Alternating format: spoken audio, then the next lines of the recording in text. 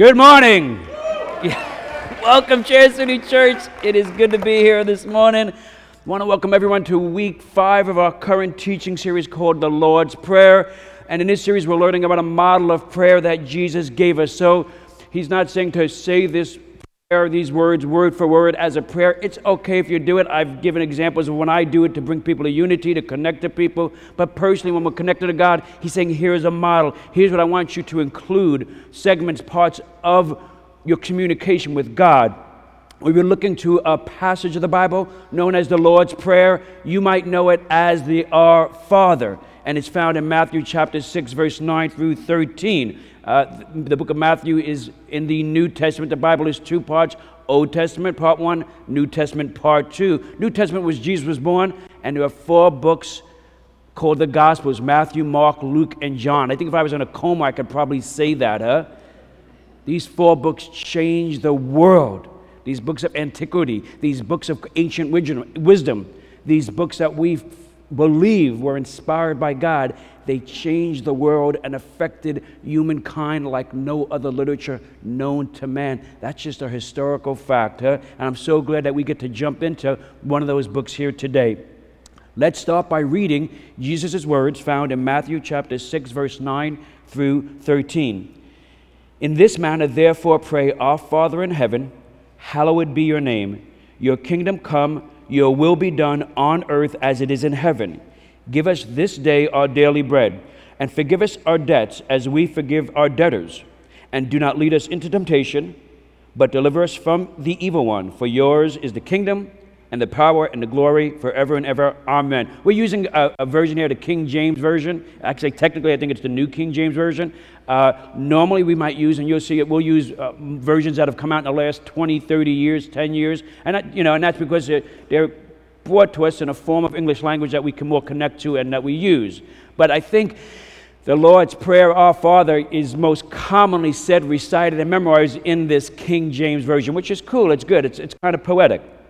So we're using it for this sermon. And this prayer, this model of prayer, is made up of 7 parts, components, actually requests, 7 requests. 1, may your name be hallowed, your kingdom come, your will be done, give us bread, forgive us, lead us, and deliver us. And your name be hallowed is, may your name be holy. Not that they're asking for God's name to be holy. God is a holy God. He's a holy, holy, holy God. His anger is holy. His love is holy. His jealousy is holy. He's a holy God. So in other words, Jesus has given us 7 things to consider when we pray to God, when we communicate with God. Last week we talked about the 5th request, which was forgive us. You did well. You hung in there with me, I went home a lot lighter than the way I came in, This week we're looking at kind of the 6th and the 7th request. And that is lead us not into temptation and deliver us from the evil one. So today we're going to talk a lot about temptation. And why? Because temptation is a huge part of our lives. So let's look at Satan's role in temptation. So I want you to imagine the enmity that exists between 2 people who really were deeply close to one another. I mean, like partners in life. And one of those sets out to entirely undermine the other, take everything they have, take everything they work for, and virtually destroy them and put them aside. And then he fails. And as a result, the one he was attacking, trying to destroy, banishes him, sends him out forever from the realm and the world that they share. Well, I've just gave to you a really quick summary of the relation between God and Lucifer, who we call Satan. And so Satan, they're not buddies, man. And Satan hates God. I do think this is where Star Wars came from. They did. They ripped it from the Bible. I'm telling you.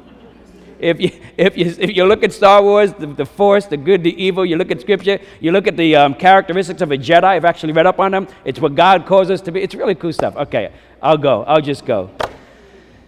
Listen, Satan hates God. He wants to hurt God. He wants to destroy all that God is. How does he do that? He messes with God's creation, the first fruit of God's creation, human beings, and he messes with God's children. Those who trust and love God, God's children, he looks to mess with them. And how does he do that? He wants us to sin against God, to turn from God, to not trust God, perhaps even to doubt God and despise God. And God's calling us to something greater. God does not want Satan to deter us from everything that he wants to do, which is what? What does God want to accomplish? What's his plan? To love us, to build his kingdom, and to be glorified. Isn't that, right now, just pause, to think that you could be a part of being loved by the one true God, creator of heaven and earth, that you could be truly a part of building his kingdom. That might sound distant to you. It might be ambiguous, obscure. But those people who participated in turning this building around know what that's like. There are people right now doing preschool and kids' church. They know what that's like, to be a part of God's kingdom when you can tangibly see God working through you, which really leads us to God being glorified. And what does that look like? What is that? That's when God, the God, works in your life, works through you to do things, works through you with his love, with his mighty power, with his graciousness, with his forgiveness, and all of that, pours it through you. It comes out in your deed and actions and your word, and people around you say, wow, that's just so beyond what I thought you could do. You look in the mirror and saying, wow, way to go, man. I do that. I don't know about you. You did well. Well, we say enough nonsense to ourselves, right? We speak enough negative. I almost said crap, but I won't say crap. That ain't it good to sit there and say, wow, you did it. You trusted God. And look what came from that. And man, did you ever think you could do so well and be so good? That's a nice conversation to have every now and then with ourselves, right? Instead of carrying all that burden of regret and confusion and negativity and on and on and on. Let God be glorified through your life. Well, Satan doesn't want that. Next time, slow down your morning. Slow things down, pause, and listen to your adversary, your enemy, as he's speaking negativity, as he's speaking defeat, as he's speaking harm and regret into your mind. Listen, you'll hear it. And then you tell him, you know what? Hey, I am part of God loving me. I'm building God's kingdom, and he's glorifying himself through me. I can't have none of that this morning, yeah? All right, so now you got the background, of what's going on here with Satan and God and sin a little bit. But you need to understand this. Satan's role, in temptation, his full-time job is working to destroy your faith. In Job chapter 1, verse 7, the Lord said to Satan, "Where have you come from?" Satan answered the Lord, "From roaming through the earth and going back and forth in it."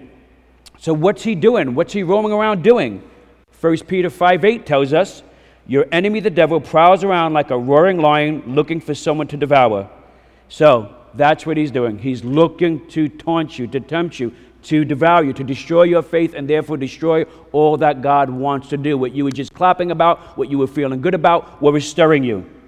He will always tempt you with either pleasure, possession, or pride.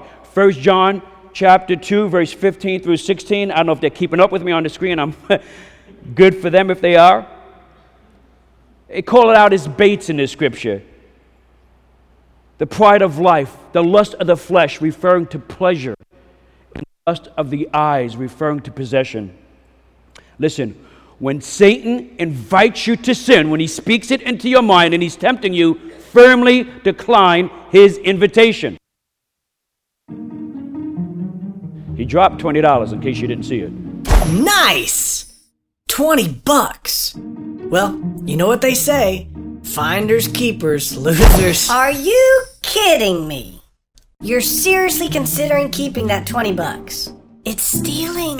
It's not stealing if you find it. It could actually be a gift from above. Especially since he's planning on tithing off of it. On the net, not the gross. You've been pulling this kind of nonsense since the garden. It's utterly predictable.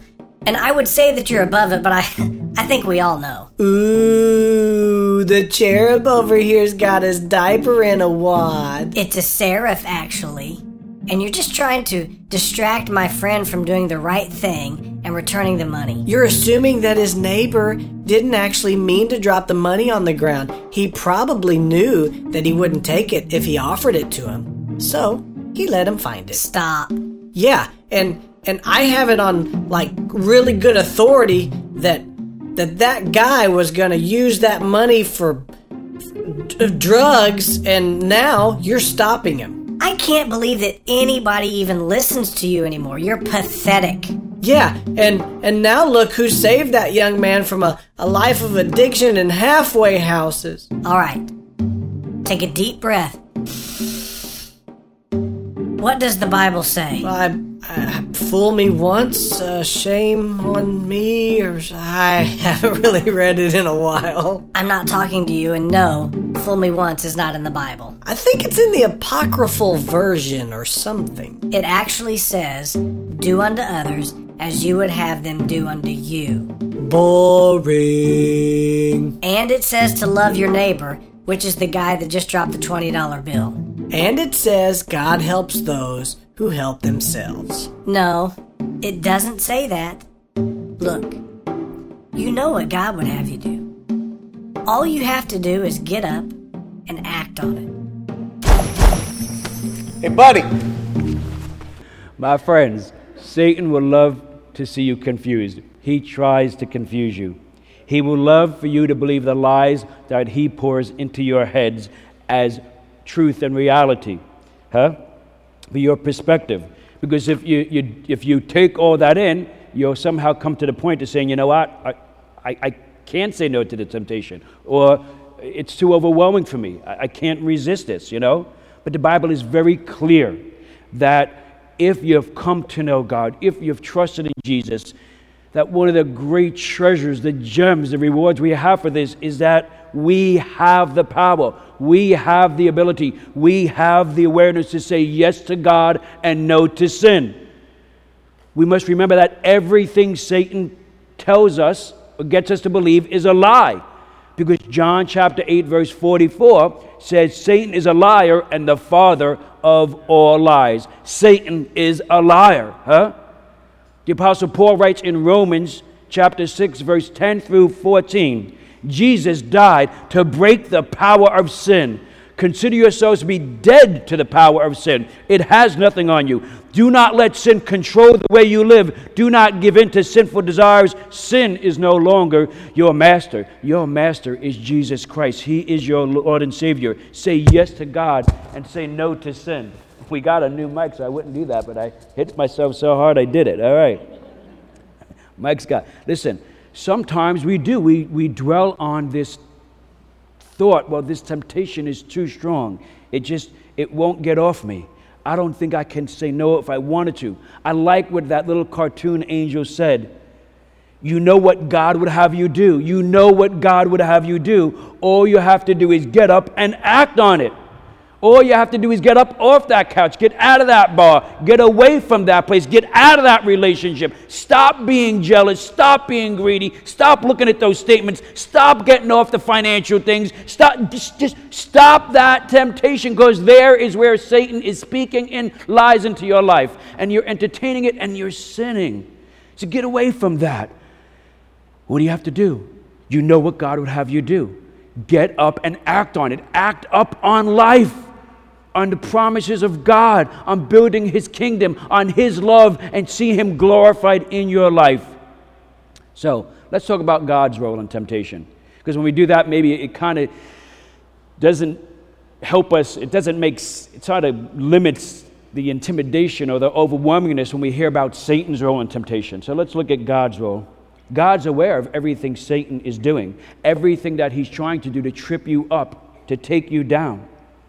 You see, John chapter 1 verse 14 says, the Word became flesh and made His dwelling amongst us. Jesus is the Word. That means God came down to earth and became a human being in the form of the baby Jesus. Greatest miracle known to humankind. And as a human being, Jesus experienced, this is hard for people to get. They just can't get this through their mind. They can't wrap it around their mind. And it's a tough one. That Jesus, as a human being, experienced everything humanity had to offer, including the temptation, the enticement of sin. Temptation is to be enticed to sin. C.S. Lewis is a great author, Granted, when I read his stuff, I got to read one page like 5 times to really get it. But he's good. And he grew up a believer. He went through a terrible time in his life, and he just walked away from God only later on in life to come back to God. For those who don't know, if you heard of the Chronicles of Narnia, these kids, he wrote those as well. Aside from some of this deep and serious theological stuff, he wrote some really good, entertaining stuff that, depending on who you talk to, he's got some of that theology laced in there as well. I want to read what C.S. Lewis says about this Jesus and being tempted or not being tempted. He says, that is why bad people, in one sense, know very little about badness. They have lived a sheltered life by always giving in. We never find out the strength of the evil impulse inside of us until we try to fight it. And Christ, because he was the only man who ever yielded to temptation, is also the only who knows to the full what temptation means, the only complete realist. Wow. So what Lewis is saying is you never really know how strong wind feels to its fullest until you stand there. So if you get knocked over at 40 miles per hour, you have no idea what a 90 mile per hour wind feels. I know what it's like to stand in 90 mile per hour winds. I actually got caught in the middle of a hurricane with my wife and kids in a car. Oh, it's brutal. So when they're telling you the rain feels like BBs, the rain feels like BBs, I know what it feels like. But I couldn't tell you, but if I would have stayed in the car and not got out of the car, I wouldn't know. An army, unless you fight something, unless you stand for it, unless you hold it, you have no idea what the full force is of what you're fighting for, right? Unless you hold and resist the temptations to give in to these things the Bible, to do what these things the Bible call out as sin, you'll never really understand how deprived they are. You'll never really see these things for what they are. You might just say, well, he's a preacher, and they're holy rollers, and they're Christian, whatever, or those are do-gooders, or I'd rather laugh with the sinners and cry with the saints, or whatever, Billy Joel, okay? You'll never get that. But the moment you hold and resist, truly begin to resist taking part in that temptation, you will begin to see it for what it is. You will. It happened to me in an area of sexuality. I was kind of kicking around this God thing. I wasn't going to church, but I had experienced God in a meaningful way when I was younger, and now I'm in my latter 20s. I'm 28 years old. And, all summer long, we're hanging out. Where I lived was not far from the ocean. Actually, I could see the ocean from where I lived, and the boardwalk, and over the weekends, crazy, just what they call, they don't have it, they call them raves. That's what they called them then. It's a big party.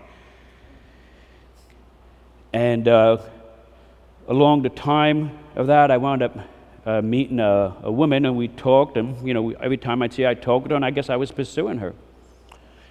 End of the summer comes, I go out to this church where I came to know Jesus and where I was introduced to Jesus. And what transpires is 2 things. I see this woman who just captivates me. And I have a conversation with her that just blows me away because there's genuineness and sincerity. And I'm like, wow, this is, And then people start praying for me again. I'm getting calls from my Christian friends, and I'm starting to think of God. And now I'm actually starting to, hear this thing in my head about doing good and being good. And I'm confused. So I get a call about a week after that's going on, maybe 2 weeks, and it's this girl. She said, hey, it's my birthday. Oh, it's a woman. She said, it's my birthday this coming, Friday. Would you like to take me out? And I'm thinking, yeah. Right? So we go out, we take her out, dinner, we have drinks. So now it's time to go home, right?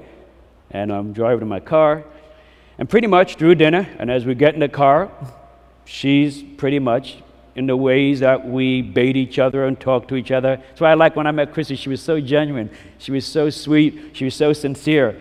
I couldn't bait her. I couldn't try and play this game and catch her on this angle, or, I couldn't. And I got upset. I mean, I did. At one point I just melted down. I said, I'm tired of this. Give me something. It's the truth. she's like, hey, it's what I give you, What do you want me to say? This is who I am, and, love God and love Jesus, and I don't know, what do you want me to tell you? I said, do you like me? Do you like hanging out with me? I mean, do you like when I do this? Do you like when I do? Because everything I was doing to get a reaction from her, to lure her in, So she wasn't being lured.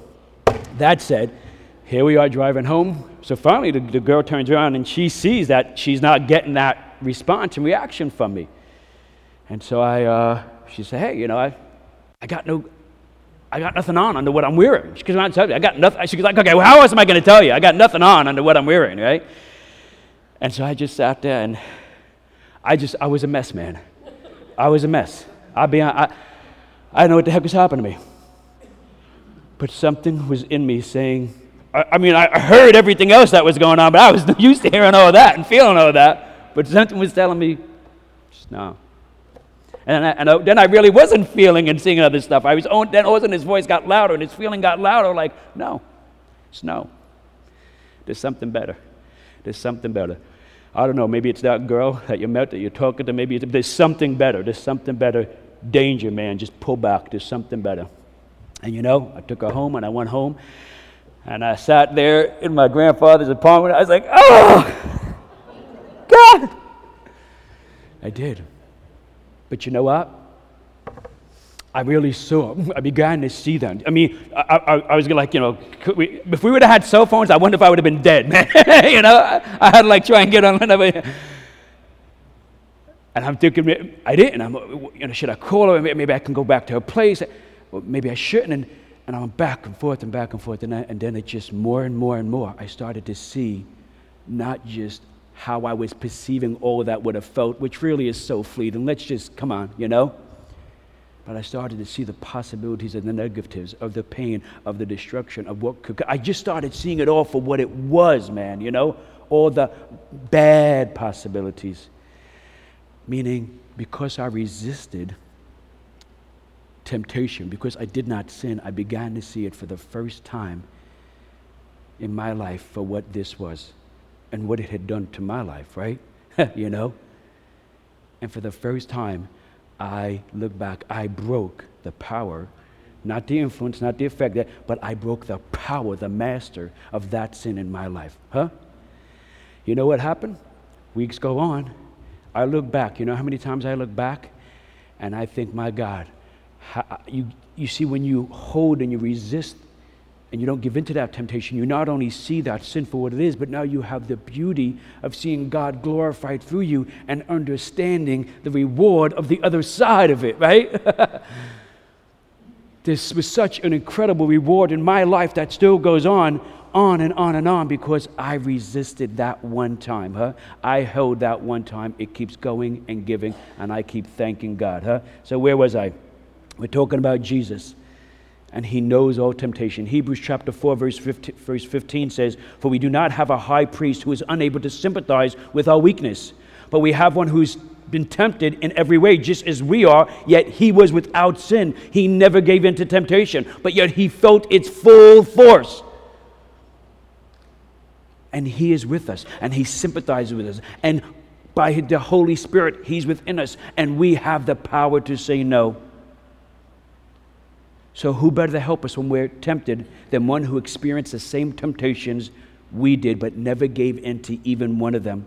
Hebrews chapter 2, verse 18 says, because he himself suffered when he was tempted, he is able to help those who are being tempted. Yeah, it's suffering, it's hard, it's difficult, it can be agonized, but hold and say yes to God and no to temptation and sin. So there's God's role when we're tempted. Now, let's talk about how God helps us, God promises never to tempt us to sin. James 1:13 says, when tempted, no one should say, God's tempting me. For God cannot be tempted by evil, nor does he tempt anyone. It would be a mistake when you pray, lead me not into temptation, that you're praying that God won't tempt you, or you're asking God not to tempt you, because God does not tempt anyone ever to sin. 1 Peter chapter 1, verse 7 says, temptation serves to prove the genuineness of our faith. The summary of it. That when we're tempted and we don't give in, it begins to strengthen our faith, kind of what I just described to you there. That was and still is to this day, and even as I drive home today, is a great faith builder for me when I look back on that time and that moment. God wants to see us overcome temptation. When you pray, Lord, lead me not into temptation, what you're praying for, what you're saying to God, what Jesus is saying is, hey, when you communicate with God, include this in your prayer, is God, help me set up my life in a way to avoid temptations. God, help me to be delivered from those same temptations that the evil one has put into my life. So now we're talking about our role in temptation. The Bible is very clear that we have these responsibilities. We have the ability to overcome temptation. But if we're going to beat it, we have to be alert. 1 Peter 5:8 says, be self-controlled and alert. Your enemy, the devil, prowls around like a roaring lion looking for someone to devour. So saying, be alert. I have, some of you know, I probably talked about it up here, I have bees now. So I know, I tell you, I'm going to build a brick oven in my backyard to make pizza. I haven't done that yet. And I'm going to go sailing someday. And I know I don't have a sailboat yet, but I'm going to go sailing someday. And I told you I was going to raise bees, but I got the bees. Okay? Against everyone's desires in my home, I got the bees. Yeah, well, here you go, right? So I had some people over, I don't know, a couple of weeks ago, a few weeks ago, and you know, I like to brag about my bees. Because I'm a city guy, and it's a big deal that I have bees. And so I bring them in the backyard, and I'm kind of talking to them, and I'm chatting with them, and I'm going about this stuff, and I walk over, and I sense they're like, they're not usually that loud, but they are. I'm like, but I'm not. And next thing you know, I got my thing on, and is that right? And I'm talking to them, and well, normally when I go there, I'm really focused on the bees. And I'm really careful. I make sure I got rubber bands around my pants, my gloves are up, the things are tucked in, everything's zipped up tight. I'm good. And then, you know, if it's a certain time of day, I'll smoke them too. I'll remember to put smoke on them to calm them down. Well, I forgot to smoke them. I didn't put the thing on right. Next thing you know, these people from the church that I had over are watching me run across my backyard, flipping, slamming. They got me twice in the head. It's terrible. It's embarrassing. I'm like, oh, let me show you the bees. Nah, I'm not worried. Everything's fine. I just got to know what you're doing.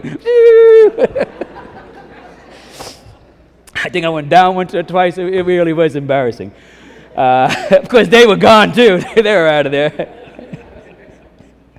All right, so look, again, let's be careful. God is calling us to be alert, to be careful, to be sensitive to what's going on, because we're being attacked. And the more we're not alert, the more we're not sensitive, the more we invite these attacks. Since we know Satan is on the prowl, looking to spiritually devour us, it ought to compel us to live this life with such a spiritual posture, in such a spiritual position of being alert, of being aware that he's out there. Always trying to see how he's leading us into temptation. But we say, let us not be led into temptation, Father. Let us be prepared. Let us be alert. Let us be aware. I think it's 1 Corinthians chapter 16, verse 13 through 14 says, be on your guard, stand firm in your faith, be a person of courage, be brave, be strong, and do everything in love. Be on your guard. It's one of my favorite scriptures, man. Know who you are. Know your circumstances. I want to be careful here, but page 5, I was at a wedding yesterday. Maybe I shouldn't say, yeah, okay, so we can do this quickly somehow. And you know, there were particular people that was of critical persons that are part of the wedding that were late. And I don't mean late. I don't mean like they tell you to get there at like say 4 o'clock and the wedding started at 5 o'clock. I mean it's 10 after 5 and they're not there, right? And it's not the bride, by the way, and it's not the groom, thank God. But it's critical people that are part of their unit, right? And one of the families, the father's upset, you know, not like angry, but he's stirring because, man, you know, we need to get going, right? Well, this other party, and we're trying to, me and the other ministers, we're trying to just bring composure to everybody and calm everything down. Let's say a little bit more time before we can get going. And now here they come walking in, right? And they come walking in, and one of the person has a wardrobe malfunction without the details, and now they got to work it out. I'm thinking, oh, this is it. He's going to lose it. They're going to lose it. And they walked over, and I thought it was just going to boom. And instead, they smiled and just said nice words to them. And the person looked up and smiled and said nothing. I said, man, wow. I said, that was it. Right there, that whole day, I'm not kidding you, turned on 1 to 2 seconds, that when that person, that man was tempted and felt justified and all that stuff that was going on in his head because there was sweat coming out. I knew I would calm down. I did. I had to calm him down. If he would have gave into that temptation of anger, that temptation to be right, that temptation to put somebody in it, if he would have gave into that temptation to his pride, to his self-righteousness maybe, well, man, he would have been robbed of so much that God had from that day and that beautiful wedding. He didn't. He kept it going in a godly place, and it was a wonderful day. It was a wonderful wedding. Everybody had a great time. Think about that, my friends, right? Be on your guard. Be alert. Be aware. Satan is prowling, looking to distract you, looking to destroy what God has for you. All right, so let's go.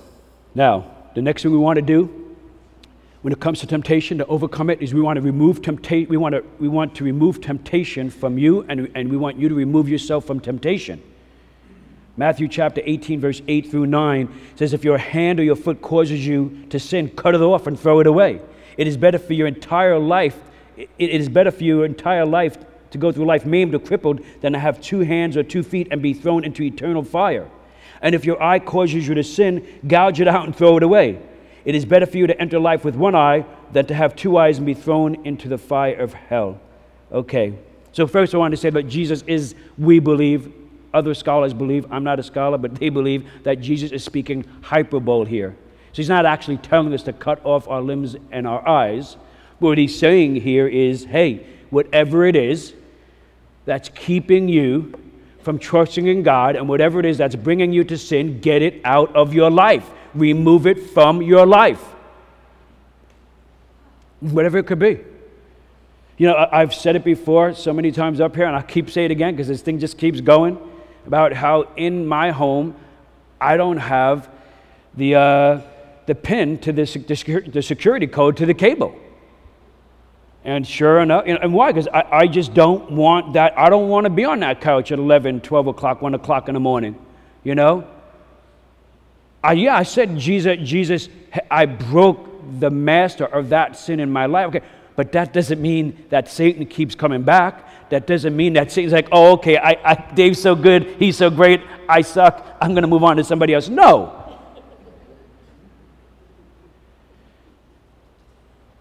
And the more God glorifies himself in my life, the more Satan wants to take me down, And the more he's speaking evil into my mind, and the more he wants to tempt me, hoping that I'll open up that door and walk through it and do some terrible harm to those I love. And so I don't have the security code to the cable. So if it's anything like PG-13 or above, I can't watch it, man. I got to ask my wife for permission. And it's great. And sometimes, like, when you were at the women's conference, I'm sitting there and I'm vegging and there's something really cool. I'm like, oh, wow, I really like to watch that. And it's rare that I have this calm time. And I go and I can't get in to watch it. I'm like, come on. So now I'm texting her, and she's ignoring my text. I'm like, I know she's ignoring my text. She's not even responding. Like, she's probably worshiping. And, I'm like, I hope the power goes out. So after I got over my fit, she never answered me. She ignored me, right? Like, no matter what, because I told her, no matter what, don't give me the pin. And so I found a way to watch it. I found how we figured it out. It wasn't a bad movie, but so look, we can't avoid all temptation. We cannot. But we can do the best we can to be proactive, maybe just even preemptive in this spiritual battle. to position ourselves in a place, where we can remove as much temptation as possible. Don't think that you're going to... I remember my grandmother. I'm all over the place today. My Sicilian grandmother used to have this thing when it came to me and girls. She'd say, it's not that I don't trust yourself, you, David. I don't trust the feelings you have for each other. She's a very wise woman. Someday I'll give you that story in detail. It's really cool. And I remember some wonderful things about my Sicilian grandmother, but that's one of the things I'll never forget because it was so true. Look, don't trust yourself. Trust God. Don't lean on your own understanding. Lean into God. Trust in God. He will make your path straight. And the straight path is one of providence. It's one of God's provisions. All right. So, whatever you're doing, if you're hanging out with a certain group of people, I don't care if you're in your 40s or 50s or if you're a teenager, man, and you just sense that the more you're with them, the more you're compromising what you believe in, the more you're acting out in ways that are not right, the more you feel like it's a battle. Look, I'm not saying don't have anything to do with them. I still connect to my friends in Brooklyn, and one's a bookie and one's doing this, and I can't even, oh my God, But they're not my circle of close friends anymore. My wife is, my kids are, you are. Maybe you just want to extract yourself from that group. Start building up new friends. You know what? Sign up for a life group and make some new friends. That's what we do here. We go in these smaller groups so we can get to know one another little at a time. And before you know it, I have that in common. I can share this with somebody. And we actually go into these groups thinking not only what can I get out of them, but what can I give to them? How can I share my life with others, right? All right, let's move towards the close here. Look. You get the idea, We're to cut out, we're to remove, we're to get away from things that are in our life that are bringing temptation when we do have control over that. 1 Timothy chapter 6, verse 11 through 12. Paul writes, "But you, Timothy, are a man of God, so run from all these things. Pursue righteousness and a godly life, along with faith, love, perseverance, and gentleness. Fight the good fight for the truth. Hold tightly to the eternal life to which God has called you, which you have declared so well before many witnesses." That's Paul, the older one, talking to Timothy, the young one, saying, fight the good fight, man. Run, flee from those things that are evil. Run from evil things. We often live our lives in a way where we're too close to temptation. We've gotten too close to kind of just rubbing alongside of it, letting it hang around. Man, get away from it. Worship team, why don't you come on up? When I was looking to start the church, I would go around every couple of weeks. I'd drive. Me and Christy and the kids would drive 2 hours, just go to different places to see who is doing in church, Because first of all, just to think of starting church in a movie theater was just so bizarre to me, to be straightforward with you. And I've said it before. It's so weird, okay? So I wanted to see where it was happening in other places. And I went to this one place, and it was, I walked in and I saw people, and my thing was I want to see people come to know Jesus. That's why I'm starting a church. I want to see people come to know Jesus like I came to know Jesus, right? That's what I did. And I want to see where it's happening, because it's not happening at a noticeable scale in most places. And I know, and I was a part of those places. I was on staff in some of those places, and the people worked hard and they meant well and did it, but it just wasn't happening. So I want it to happen. And so we're at this church that's meeting in a cinema, and we sit down, and in front of us is a couple, and he's got a T-shirt on, and they're just very casual. And after the service is over, I strike up a conversation with them, and I'm trying to find out, but before I can even go there, they just start sharing their story with me. And he says, we've been going here now for about a year and a half. He said, but at first, we were going on and off for 6 months. You see, we were having some challenges. We were okay, but there were some challenges in our marriage, and I just thought something was telling me there's more to it. I'm not where I thought I would be in life. What we have, it just seems dull, man. It just seems tired, and there's got to be something more, right? And so I started just poking around, books and recordings and what's out there, and I came across this church, and it was in a movie theater. I said, hey, let's Let's try and get out of our routines and go there on a Sunday morning. And we did, and we thought it was pretty cool, and, it jived with us. So we were going on and off, like once a month, here and there. He said, one night, it's a Saturday night, and I'm sitting in a bar, because that's what I do on Saturday nights a lot. I'd hang out in a bar. And somebody basically says, hey, shots around the house, I'd say for those of you who don't know what a shot is, but I'm in Share City Church, so you all know what a shot is. And so I go to grab my shot, and I look at it, and something comes over me, and I'm like, no. I don't want to do this anymore. And I look to the guy next to me, and I give him the shot glass, and I walk out, and that's it. And he says, you know what? For him, he said it was like a eureka moment where I realized, oh, I don't have to do that. And I began to see it for what it was doing to me. And I began to hear another voice in me. And I'm kind of paraphrasing what he's saying to me. But he did say, I realized I don't have to live like this no more. I don't have to do this. It was clear as day. He now had the ability to say yes to God and no to sin and temptation, yes?